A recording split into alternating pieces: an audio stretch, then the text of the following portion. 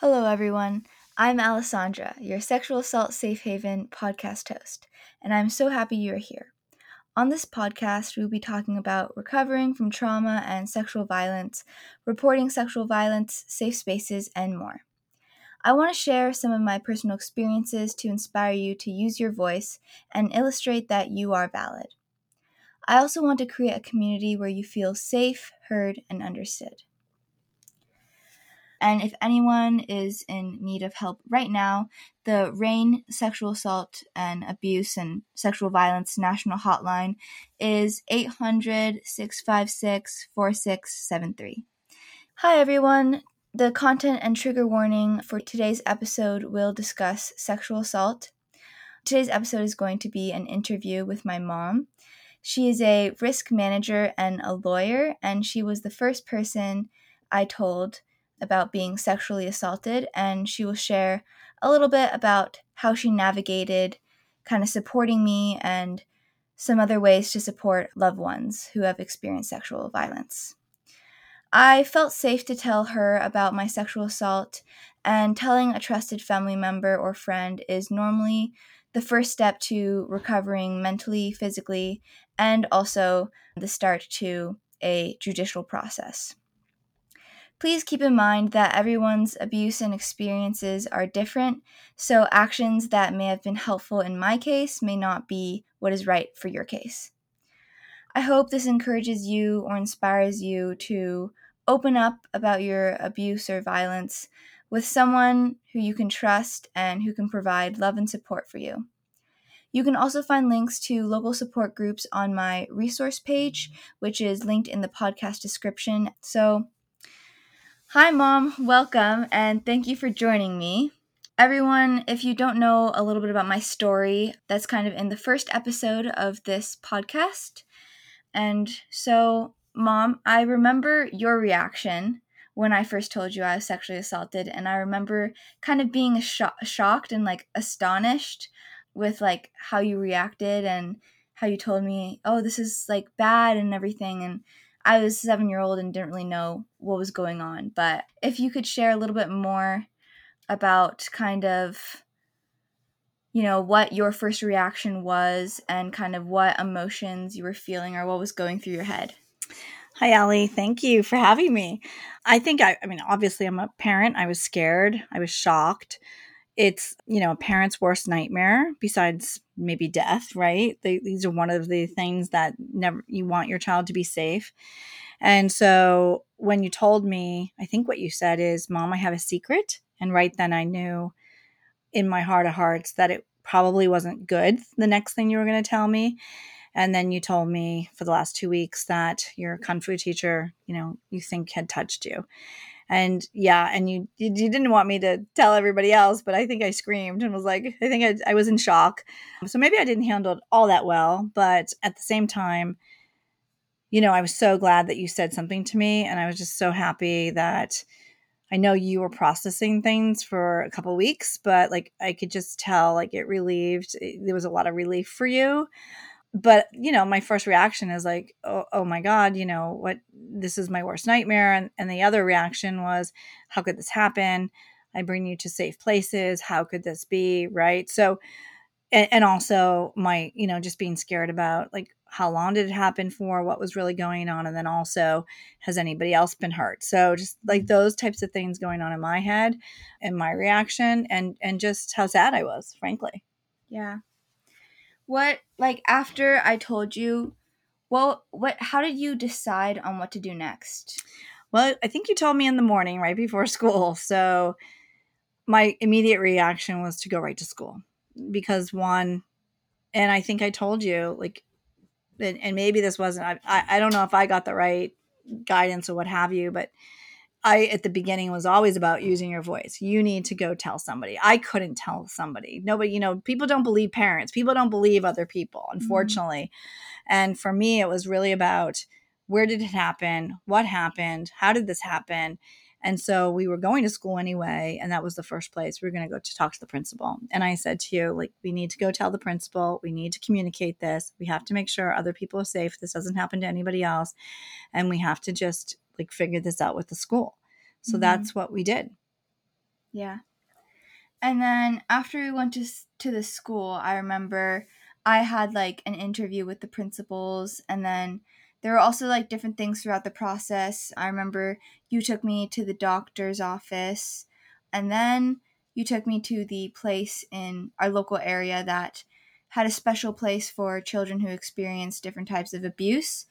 So I remember taking me there. Were there any like resources you used to kind of help you figure out what to do? Actually, it's really interesting that you say that. So, I work in corporate America. We do a lot of training actually as to, what to do if there's a situation, if there's sexual assault or any type of assault in a workplace, right?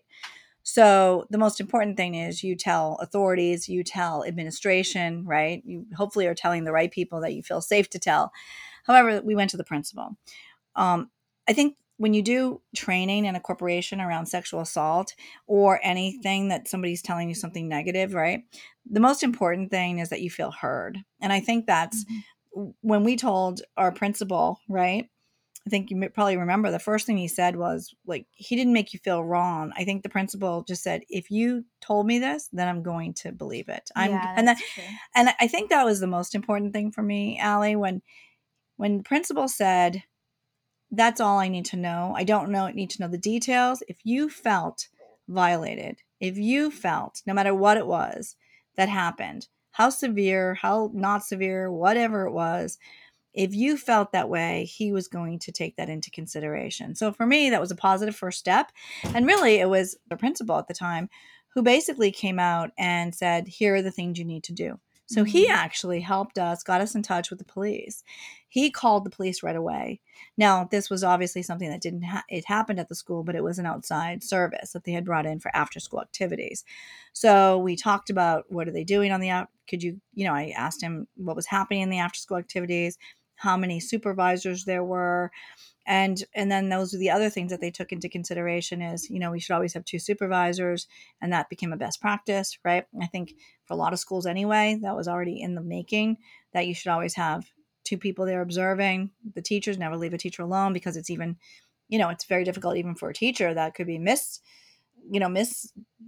or what, what I'm Yeah. saying, where somebody could be, you could say something to somebody that what they didn't Like do something like, wrongfully yeah. And so accused it or is always something good to like have that. two people there, one, to make sure no one is doing something that's inappropriate, and two, also making sure there's a witness, right? So I think that's really important.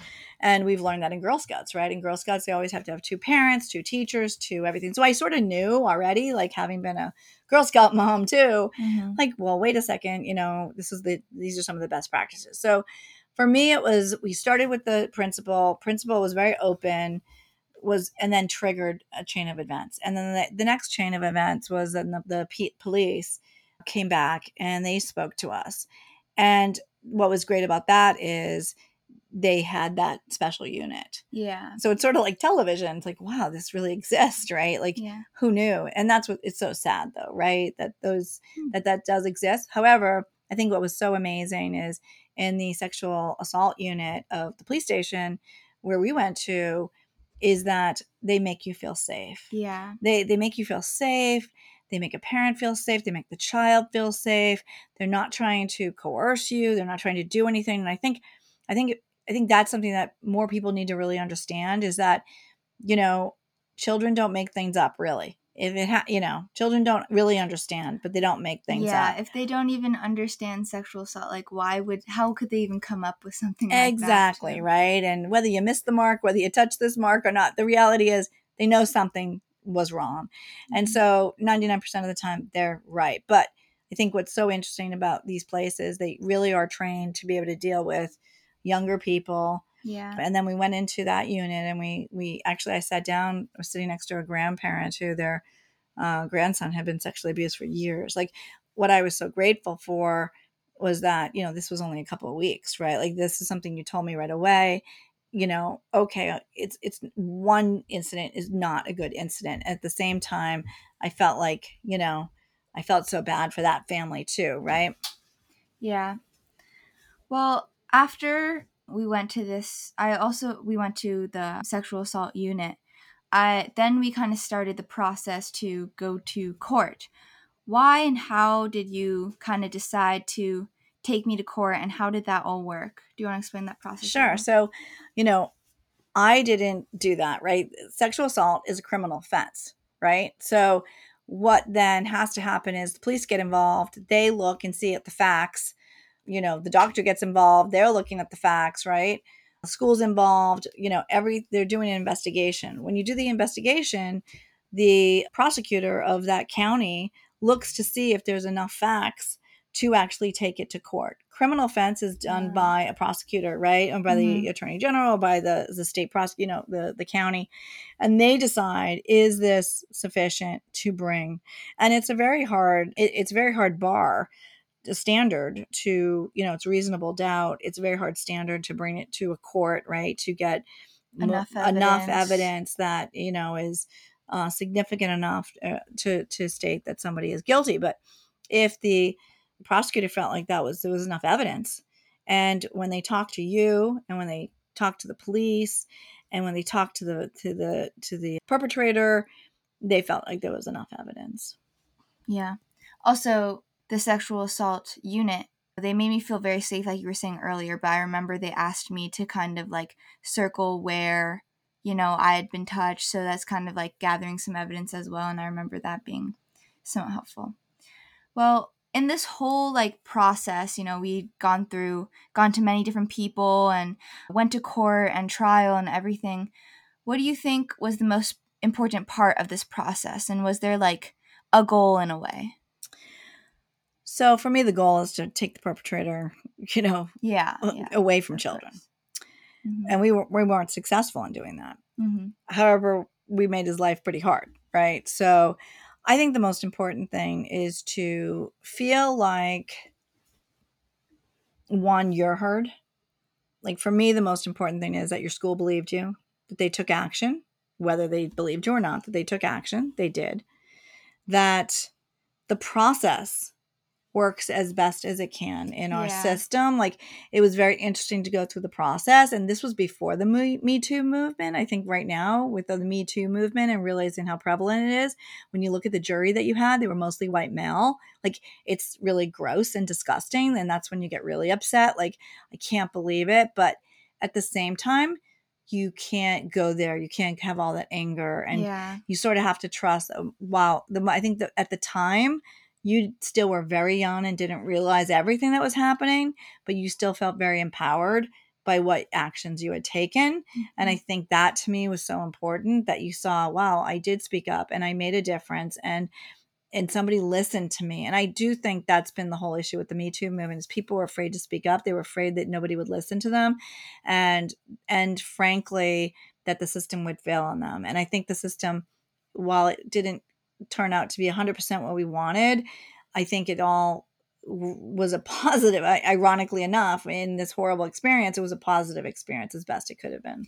Yeah, I think like just going through the process was helpful in that it kind of showed that, yes, this is possible. Like, you can, it is a way of really standing up for yourself, because I think as a young child, like, obviously, there wasn't, it was kind of harder for me to communicate and gather all that evidence and whatnot. And like, you're also a child, so that kind of makes the case a little different, when you're a 7-year-old, not exactly able to maybe communicate in court as well or whatnot. But I think that like going through that process kind of showed me that these are the actions. Like, if something ever bad does happen to me again, like, I can stand up for myself and I can go to court, and I don't have to kind of suffer in silence, and I can fight back in my own way, Yeah, I think one of the other pieces is that, sometimes a lot of times with sexual assault, it's about shame.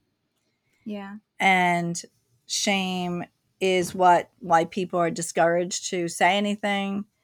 And I don't think you felt that type of shame because, one, the assault didn't happen that long. Two, you felt heard.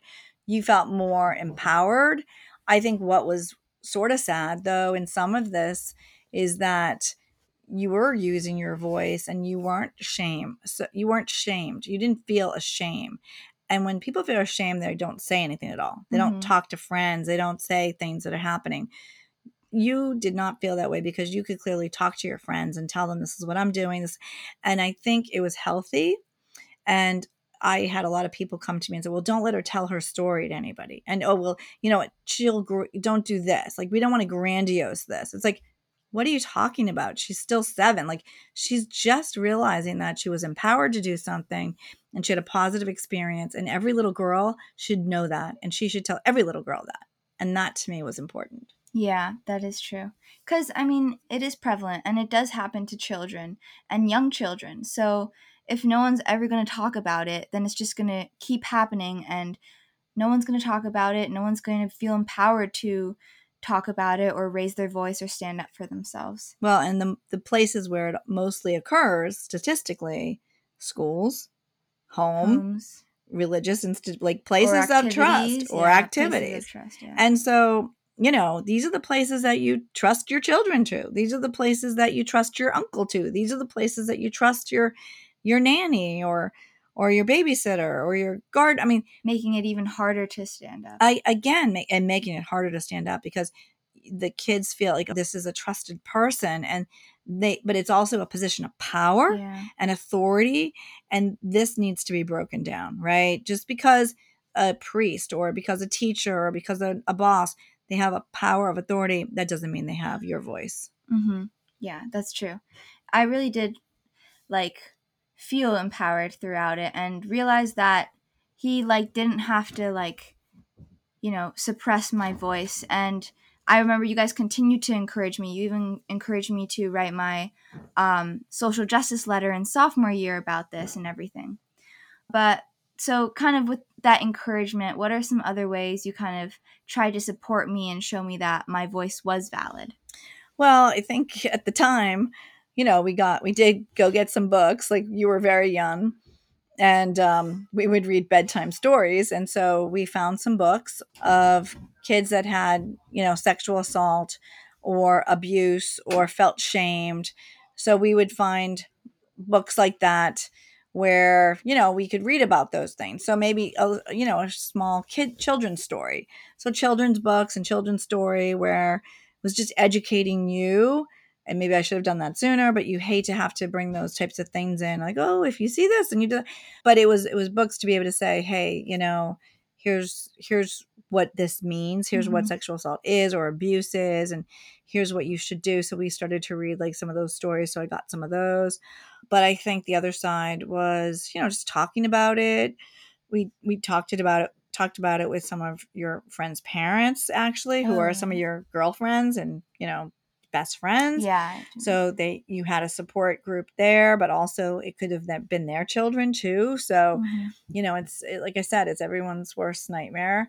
And then just over the years, in terms of how you're dealing with it, there are times it comes up in different ways, right? And so, okay, when you talked about that letter, I think, you know, it's up to you on, do you want to write about this? How do you want to write about this? Do you want this to become part of your Gold Award? What do you want? What is it that you want? Right. Yeah. And it's going to be something that's, unfortunately, that's the sad part for a parent. I can't take this away.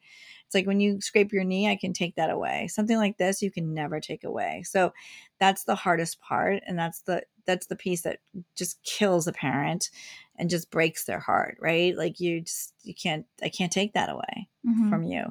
But this is your experience, and this is something you have to process throughout your relationships as you go into different ages and have different perspectives and different positions. Yeah, I definitely think that after I initially told you, the other thing about being a 7-year-old is that I kind of didn't have a lot of, I didn't really think about it so heavily.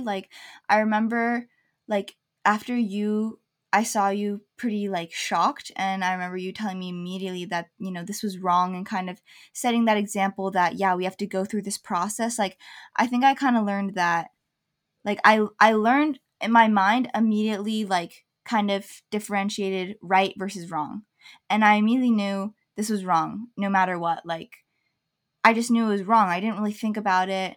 I didn't think about kind of my relationship with him anymore because I had known that this was wrong, and I'm and you had told me that. I mean, obviously I trusted you, and I trust you because you're my parent, and I think being 7 and like having you really, really show that to me kind of helped me realize that, you know, it's not my fault, and like I have my own voice, and like, you know, what he did was wrong to me no matter what. And I know that personally, like as a kid, I couldn't do the whole like judicial process, and I didn't know what to do. So you and dad definitely took charge of that. You guys had to figure out what to do. I couldn't do it as a 7-year-old. So I feel like I didn't really, you kind of touched on this, but I feel like I didn't really face much criticism because I had a supportive community. But did you face any criticism from others, and how did you kind of handle the situation? Yeah, I think I brought that up a little bit earlier. We got a little bit of criticism. I mean, of course, everyone's going to come out and say, oh, that was horrible, right? Yeah. I think there's a couple things. One is I see people saying, oh, don't tell anybody because you don't want everyone to know, which frankly, you got to tell people. Like, you got to let people know because it's not safe for one of those people to be in a room with 30 kids, 12 kids, 2 kids, 1. It's not safe. So if you are here in this universe to help save another life, like that to me is what your obligation is, frankly. Okay. So for me, you had to tell. How many people you tell? Now, I could have told a lot more people. I could have said a lot more things. I think I had to process my own things about, do I destroy this person's life? What do I do? Right? Like your thoughts are everywhere. You just want to, like, you just like, how could this happen? Right.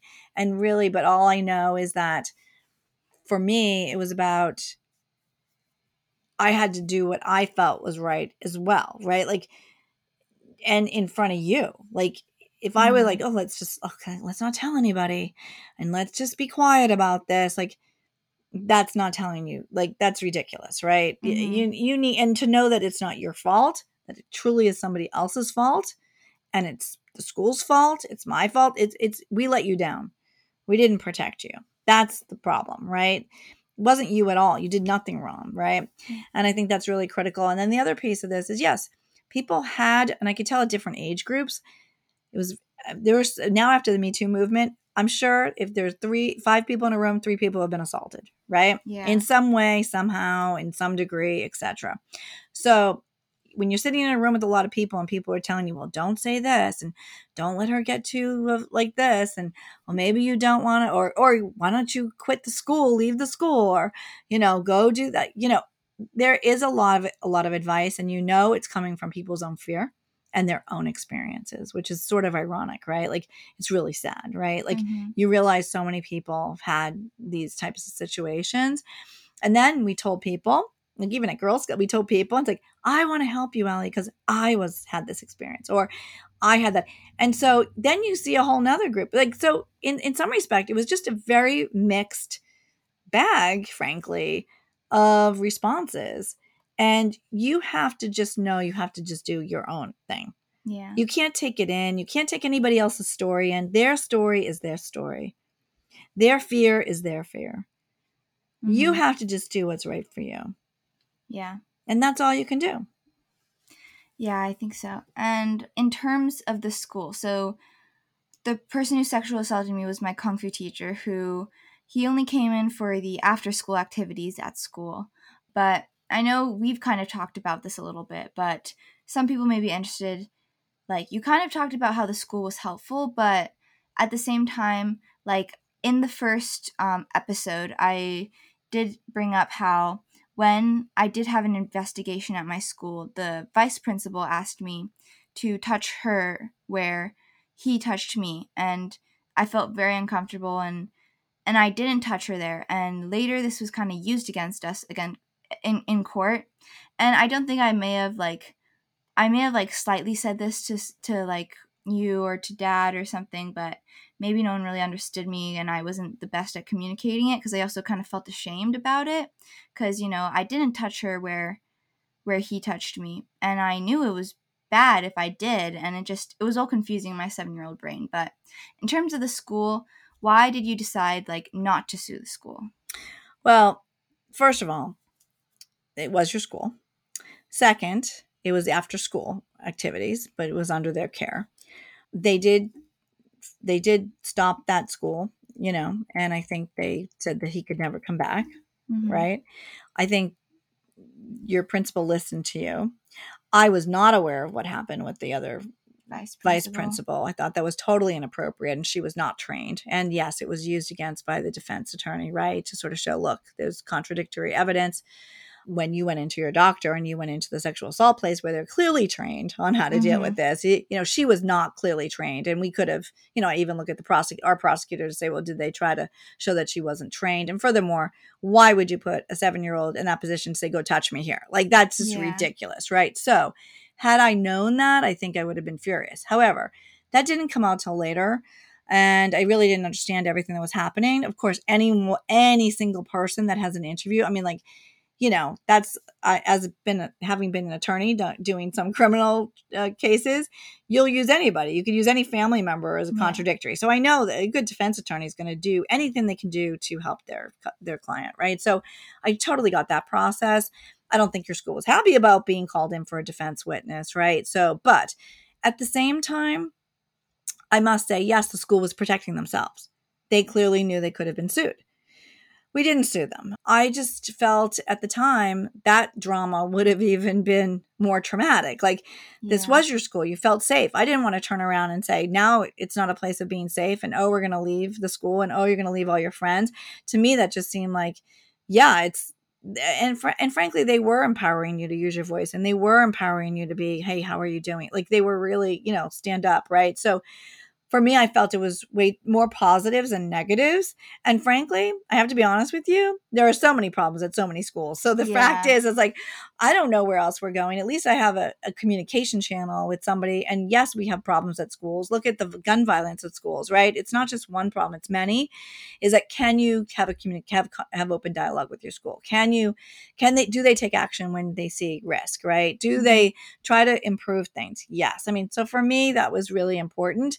And this was your family, right? So did I put you in the after school activity? No. Did I? And frankly, in most after school activities, if I was there, like your ballet, I always stayed. But here it was the school. Now, again, what the school did do is in all the after school activities, they brought a teacher in from the school. So the school couldn't really protect themselves from liability if they didn't have their own teacher there in an after school activity. Yeah. So that happened too. Yeah, I was talking to you and Dad a little bit about this, and I think that if we had sued the school, I feel like it would have disrupted my life a lot more as a 7-year-old, whereas like just going to like court and kind of going against, the guy who sexually assaulted me, like that was a lot more powerful. It was like me kind of saying, no, you can't, you're not going to ruin my life and all this stuff. And so I think if we sued the school, I wouldn't be able to go to the same school anymore. I'd have to leave my community, leave all my really close friends. And it would be like I would have to change my whole life around just because of what he did to me. And so again, I feel like I would probably blame myself more and like feel like I was kind of affected more from it instead of being more empowered to, use my voice. And I think, like you said, like it was like the school obviously was trying to kind of avoid a lawsuit. For the most part, they were, they were protecting themselves. But for the most part, I think, he obviously didn't work there anymore and was like fired. And they also, changed policies. And I think that was really good. I do think that like some of the things that they were doing to protect themselves were also kind of hard to see too, like with the school therapist and whatnot, which I kind of touched up on in my first episode as well.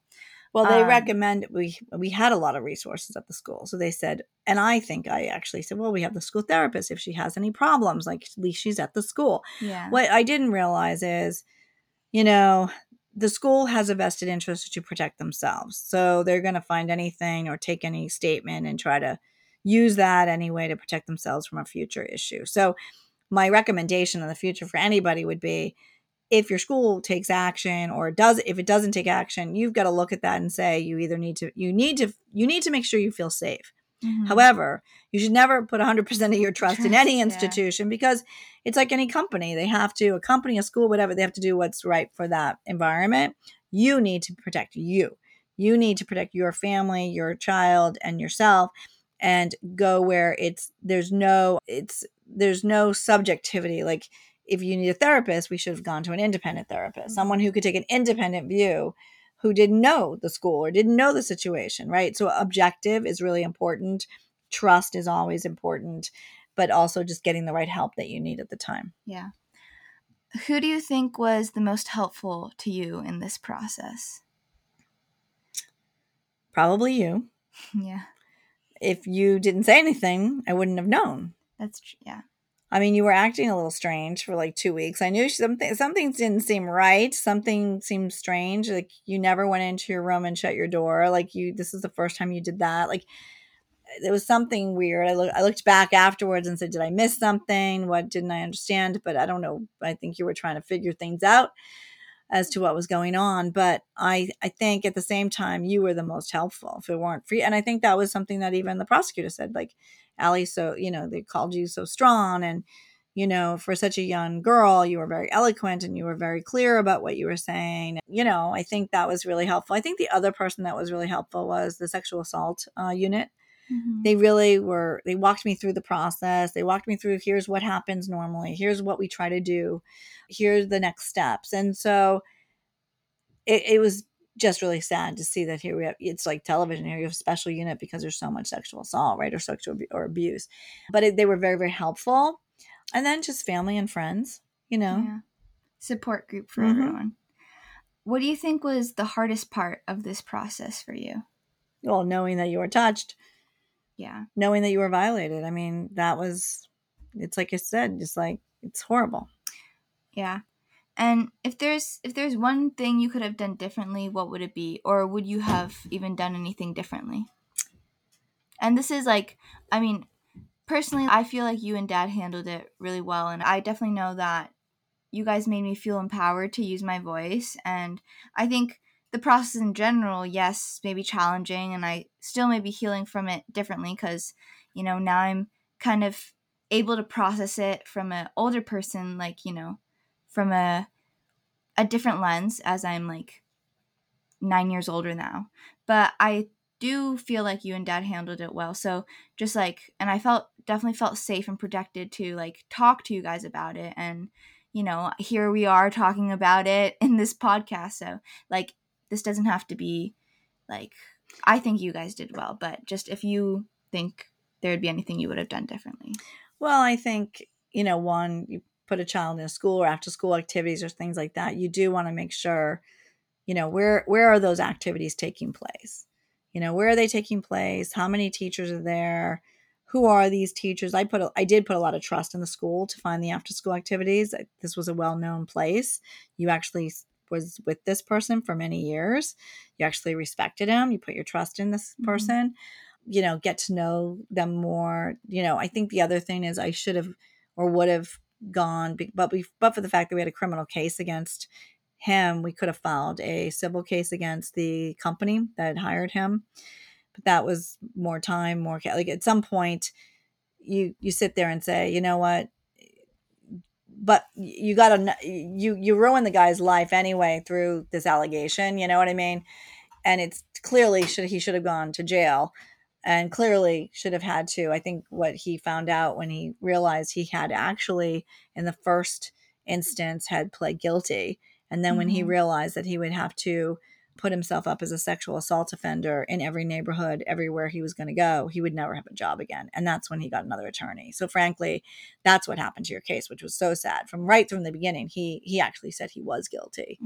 And then they basically came back and said, no, he wasn't represented well. So that was just the hardest thing, I think, to have to go through this whole process anyway. But what I would say is that, I think the most important thing is just listen to your kids and try to work with people to get, try to figure it out, because it doesn't matter. Like you can fight forever. You can be angry forever. You can, make this go on. I mean, at some point you got to live your life. Like you got to keep living too. You can't be in anger. I mean, I think about it now. I think I can be very angry if I want to be angry. I could have done a lot of things to this person, but I also didn't want to put you at risk in that regard by doing something like that, that could be out there on the website and defame him and do more things to let all these other parents know that you should not be with this person. Like, I wish I had done some of that, but that was out of revenge, and that wasn't going to help me. Wasn't going to be healthy. It wasn't going to be healthy for me, and I don't think it's healthy for you in the long run. Like, that's not the right course of action. So, you go through a lot of processes of, did you do enough? Could you have done more? What else? And I think it's just a matter of, for me, it was a matter of, how did you feel? Where were you in the process? Did you feel justified? Did you feel heard? Like, at some point, then it's like, okay, then, Yeah. I feel like there are like two aspects to this. Like, one is that you want everyone to be safe. You don't want a perpetrator to, be able to be around kids, or, like, you want them to be in jail so they can't harm other people. And then there's another part where you really want to focus on the empowerment of the person who, has experienced this sexual violence or assault or whatnot, and know that, they are valid and they are heard, and hopefully that they can feel empowered to, use their voice and whatnot. So, yeah. Well, thank you, Mom, for sharing that with us. And I think it's really interesting to kind of see, like, kind of the secondhand effects that my sexual assault has also, had on you guys as parents who, just want to protect their child.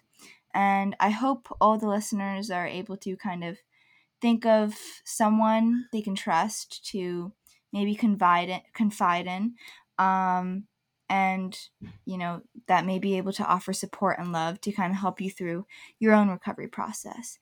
And I hope everyone enjoyed this episode and the wonderful interview with my wonderful mom. My sexual assault resource page is linked in the description box at the end of every episode and in the podcast description. There you'll be able to find sexual violence definitions, legislation, and resources to help with prevention and recovery. You can also find some sources to learn about how to help and support others.